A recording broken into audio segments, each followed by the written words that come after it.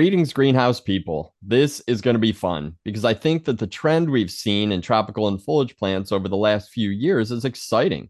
We've heard about plant parents, who are the folks who care for plants the same way they care for a pet, and even children to some extent, and the younger generations of gardeners, as well as plenty of others in the same houseplant tribes, flocking to garden centers and non traditional horticulture retailers like urban plant shops and even farm markets in search of some interesting houseplants that they see on Instagram or TikTok or all over social media. And wholesale growers and retailers who've been riding the trend have seen significant growth in terms of both interest and sales. And thankfully, the trend doesn't seem to be fading. So if you're not in the game yet, you really haven't missed the wave. But on the other hand, what I'm seeing out there is that the hot plant of the day seems to change really rapidly. So staying aware of the different genera and having a wide range of different plants available seems pretty critical. I'm Bill Calkins, host of Tech on Demand, and that's exactly why I'm calling on my buddy Andrew Britton, a tropical and foliage expert, to help us all understand the most common genera available and run through a pretty long list of A to Z tropical and foliage plants to help you understand how to produce them. Andrew has an impressive resume built as a head grower, production manager, technical advisor, and sales manager for some of the largest and most cutting edge greenhouses in North America. And he has produced and grown dozens of genera. And he's here to share everything from plant origins and varieties available to types of starter material and brief cultural best practices. But that's really enough out of me. Welcome, Andrew. How are you doing today? Doing great. Thanks for having me. Awesome. Well, it is time to get down to business and learn about the most common tropical and foliage. Sounds good, Bill. Well, I want to first start off by saying I do have a fairly good list of common genera on the foliage side of things, but please understand that by no means is this a full list. There's a lot of items out there, some that are also very popular, just couldn't make the list and make it in enough time that we could make the presentation. So with that in mind, let's jump on in. So one of my favorite plants are aglaonemas. They're also referred to as a Chinese evergreen.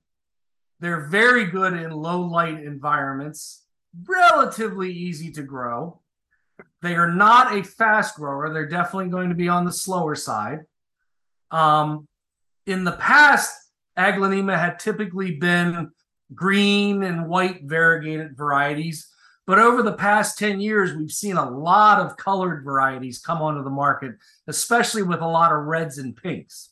So we have a lot of really good variability within aglaonemas at this point.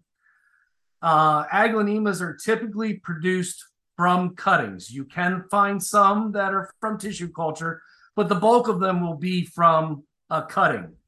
Aglaonemas grow by creating suckers out from the base of the plant, and those suckers are cut off and used as the unrooted cutting to create the new plant.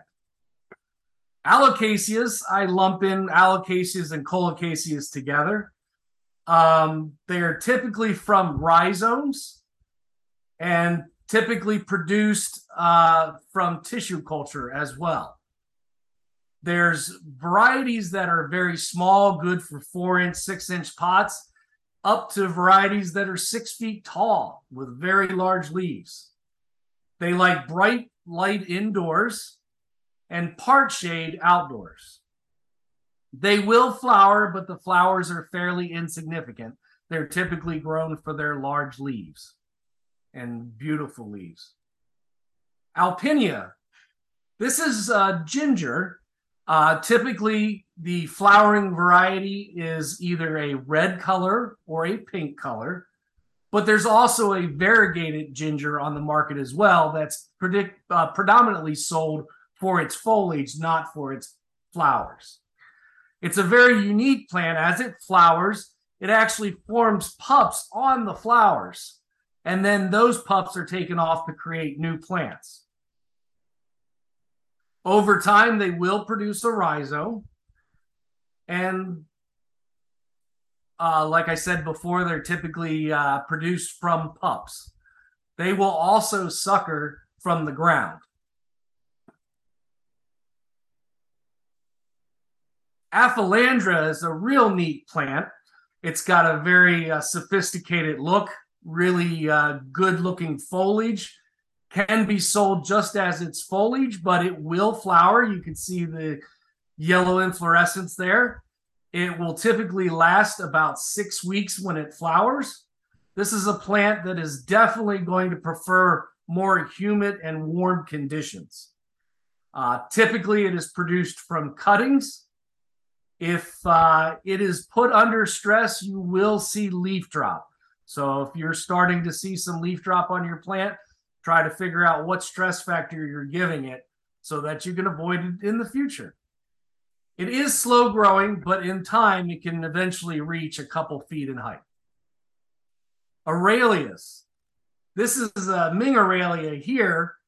Typically, it is a small variety. There are other Aralias out there that get much, much larger. Typically a slow grower for this one. Some of the larger varieties are much more rapid in growth. They can be used as a bonsai. They really do make a lot of great character in their roots. They do best between 65 and 85 degrees. It is a tropical, preferring a humid environment. If you can't keep enough humidity, it's a good idea to mist your plants to keep the humidity up for them. If not, you can get some leaf burn. And these are typically produced from cuttings. Bromeliads is a really big category in the tropical and foliage. They're grown both, some for their foliage and others for their flowers, depending on the variety. They're typically produced either from tissue culture or from cuttings. There's a very wide variety of colors available, as you can see in the photo there. There are varieties both for indoor production as well as outdoor production. I have probably about 500 bromeliads in my yard, so you can tell I like them quite a bit. And once it flowers, the mother plant will die, but it will typically pup off of that initial mother plant stem. Calatheas have really grown in popularity over the last several years. They're commonly known as the peacock plant. They come in a very wide selection of varying colors as well as leaf size and shape. They definitely cannot tolerate cold temperatures. They do like low light requirements and are relatively quick growers. They like a lot of water, but don't like to be waterlogged and will prefer an environment with 50% humidity or higher. Chlorophytum. I imagine everybody watching this video at some point has had a spider plant in their collection of plants. It is typically produced from pups that are growing off of the mother plant. It's one of the easiest house plants to grow. There's many different varieties available that vary in size and variegation. Some solid green, some green and white, some white and green, depending on where the margin is. They do prefer bright light and are relatively quick growers. Cordyline is another common house plant, which we use in the landscape here in Florida. There's a wide variety of sizes and colors available in cordylines with just stunning, stunning leaves. These are typically produced from air layers to give you a nice big cutting that'll take off and grow quickly. They're utilized as both houseplants and patio plants, as I discussed earlier. They prefer warm and humid conditions, as most tropicals, and they are extremely prone to mites. So if you're growing these, you want to be watching out for mites. Crotons are absolutely beautiful. They have a wide variety of coloration within their leaves, many different varieties with different leaf shapes and sizes. They also prefer warm and humid condition. And like the cordyline, they're prone to spider mites. Indoors, they like bright, indirect light, but outdoors can be grown in sun or shade. These are typically produced from cuttings. Cycas. This is a pretty common plant in the South. They're produced from a actual cycad bulb that is produced offshore, dug up, and then the bulb is sent to the States and then rooted in here. They're a fairly slow grower, very drought resistant. They can be used both as a house plant or in the landscape in warm environments, and they are unfortunately very prone to scale. Dieffenbachia. These are also known as dumb cane. It'll give you a numbing sensation in your mouth if you chew on the canes. I don't recommend doing it. There are many different varieties out there with white and green variegation. Some that are dwarf varieties and some that get rather large. Typically, they're produced either from cuttings or from tissue culture, and they prefer indirect bright light. Dracaena. This is a very large category that we could probably go into a separate presentation just for all the different types of Dracaena. There's over 100 different species in the genera. They are typically produced by cuttings, cane, or air layer, depending on the type of Dracaena and the size of the plant that you're looking for. They prefer bright, indirect sunlight. And one thing to be very careful of is they are sensitive to chlorine. If you have chlorine in your water, you're typically going to see tip burn on Dracaena. So it is better to produce these without any chlorine in your water. Betonias. These are cute little plants. I really like them. They're very good for small pot sizes. Again, like most tropicals, they prefer bright indirect light and will burn with direct sun. They need to have a relatively high relative humidity. They're produced from cuttings. And like I said, they're a relatively small plant, getting to a maximum size of 6 inches. And they have a wide variety of colors available within the genera. Gynura, this is one of the first plants I ever had as a kid. Really neat purple fuzzy leaves. One thing to keep in mind with this plant is if you treat it really well, it'll flower. And that's something you don't want because the flowers have a very foul smell. So don't be extra specially nice to your plant because you don't want it to flower. They're fairly easy to grow. They like bright indirect light, typically produced from cuttings. And just like the other tropicals, they do like humidity. Hedera. There are both perennial varieties of Hedera as well as greenhouse varieties of Hedera, typically known as ivies. They are prone to mites and bacteria. They have many different varieties available with a wide variety of leaf shape, size, and variegation.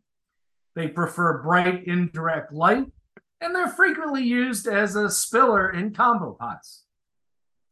Hemagraphis, the purple waffle plant. This one is grown predominantly for its foliage, although it will flower. It does best in partial sun or bright indirect light. There are several different varieties out there with purple and white variegation, typically produced from cuttings. They do like a moist soil, but don't like to be waterlogged. And they're a relatively small plant growing to a maximum of 6 inches tall. Hypoestes. This is a common bedding plant, but it's also used as an indoor house plant. Also known as the polka dot plant. They come in a variety of red, pink, and white variegations. They grow to a max of 2 feet tall, prefer warm, humid temperatures. Indoors, they're going to prefer bright indirect light and shade outdoors. And these are typically produced from seed. Maranta. This is also known as the prayer plant. At nighttime, the leaves will actually fold up like praying hands.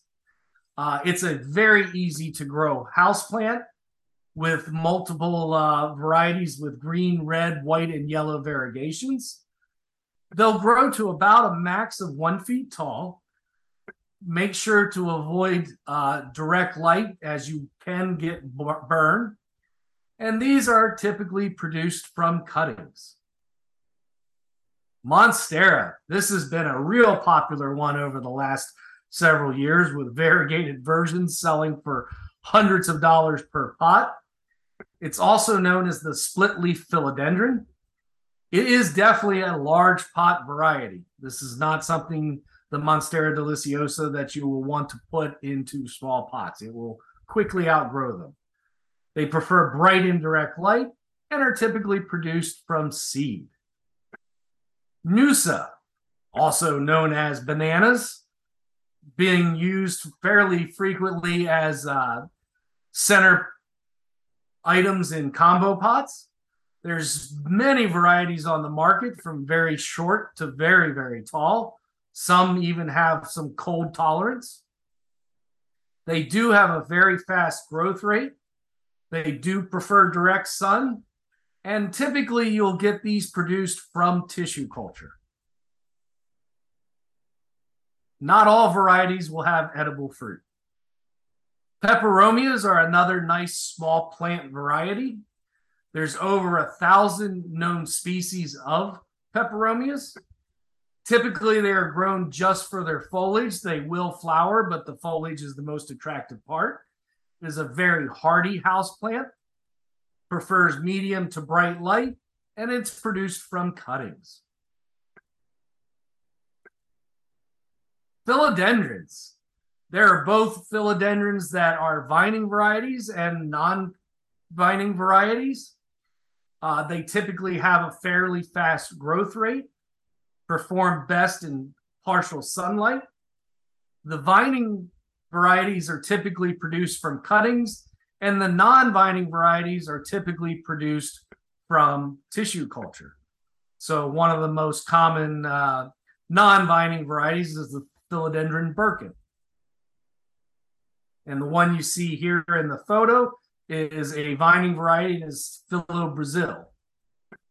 Phormiums. Phormiums are typically used as a landscape plant, not as much as an indoor plant.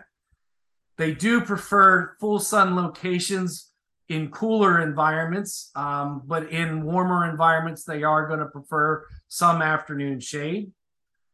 Typically grown for its gorgeous foliage, although it does produce a flower. And these are produced by dividing clumps. This is a very common plant used in the landscape in California. Pilea. Who hadn't seen the peperomoides in the last few years? Obviously the most popular one recently, but there are over 600 varieties available.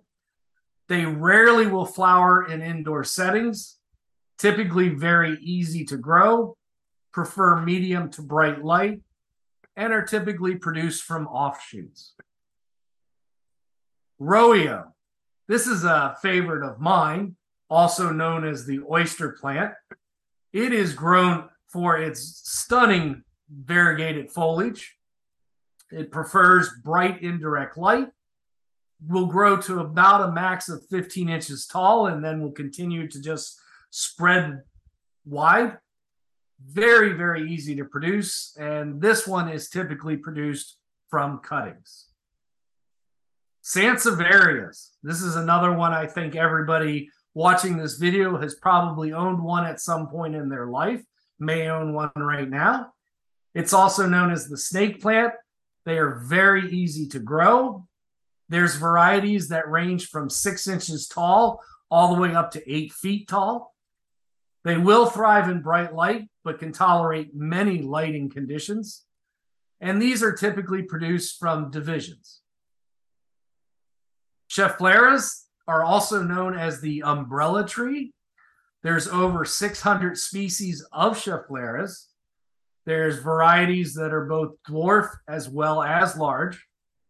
They prefer bright indirect light, and you'll typically get these produced either from cuttings or from air layers. Scindapsus, also known as pothos. It's a vining plant with many different variegations. They're very easy to produce, prefer bright indirect light, and these are all typically produced from cuttings. This is one that you will get a lot of the stem cuttings. You will not be necessarily getting this as all tip cuttings. Secretia, purple queen, used both as a bedding plant as well as a house plant with a beautiful purple color to its leaves, typically grown for the leaves and not for its flowers, which are small violet to pink flowers, but rather insignificant. Very, very easy to produce. This thing will root just looking at soil. They prefer bright light, and it is typically produced from cuttings. Spathiphyllum, very, very common houseplant, also known as the peace lily. There's varieties ranging from 1 feet to 4 feet in height. They are relatively easy to produce. They need bright, indirect light. And you'll find that most varieties of spath are produced from tissue culture, although there are some seed varieties on the market. Syngonium, also known as the arrowhead vine. This is one of the most common varieties, white butterfly. It's a rather quick grower. There are other varieties with differing colors and variegations to the leaves. Relatively easy to produce. They like bright, indirect light, and typically you'll find that syngoniums are going to be produced from tissue culture. Tradescantia, another great houseplant hanging basket item. There's over 75 different species, very rapid growth rate. They are extremely easy to produce. You'll often find them rooting under the benches where somebody's accidentally broke off a piece of the plant. They're very suited to hanging containers due to the trailing nature. They prefer bright, indirect light, and these are typically produced from cuttings. The last one on my list are Zamioculcas, also known as the ZZ plant. They are very low maintenance. They're tolerant of extremely low light environments. They're highly drought tolerant. Typically, they're produced by division or cutting. They can even be produced by leaf cuttings, where just a leaf is stuck in the soil and a plant will root and grow from it. This is a really, really durable plant and will work well in many different environments within the house. So this is a quick, somewhat quick overview of some of the most common genera in the tropical foliage side of things. Well, and it's been a fantastic overview. I've seen a lot in there that I've seen at garden centers with very, very healthy price tags on them. Plenty in there that I've had in my own house, a few I have currently. And it's really been fun to take a look at some of those. I mean, you talked about plants that are extremely trendy right now, plants with multiple color and variegation options. Talked about some stinky plants, which is always a fun topic of conversation. Plants for indoor and outdoor use, plants with cold tolerance, and even a plant that you didn't recommend eating. So now I want to try a Dieffenbachia. Have you ever tried to eat a Dieffenbachia, Kane? No, I just heard that it does not go well. Probably a good decision. Well, Andrew, thank you so much for this good rundown of A to Z genera of tropicals and foliage. I really appreciate it. It's great being here today. So we're going to wrap it up. I am Bill Calkins with Tech on Demand, wishing you all the best as you pick and choose your way through what seemed to be an almost endless opportunity to select tropical and foliage plants for your production mix. Hopefully this has helped you make a little bit of sense of this giant catalog available in plants that you can produce in a timely manner in the conditions and production environments that you can achieve in your greenhouse, and with some knowledge of what consumers want these days. So Like I said in the introduction, the trends change quickly, so I encourage you to pay attention to the hot plants out there and move quick to bring some of those into production. So, on behalf of Andrew and everyone at Ball who's working on the tropical plant market, we appreciate your business and support, and take care out there.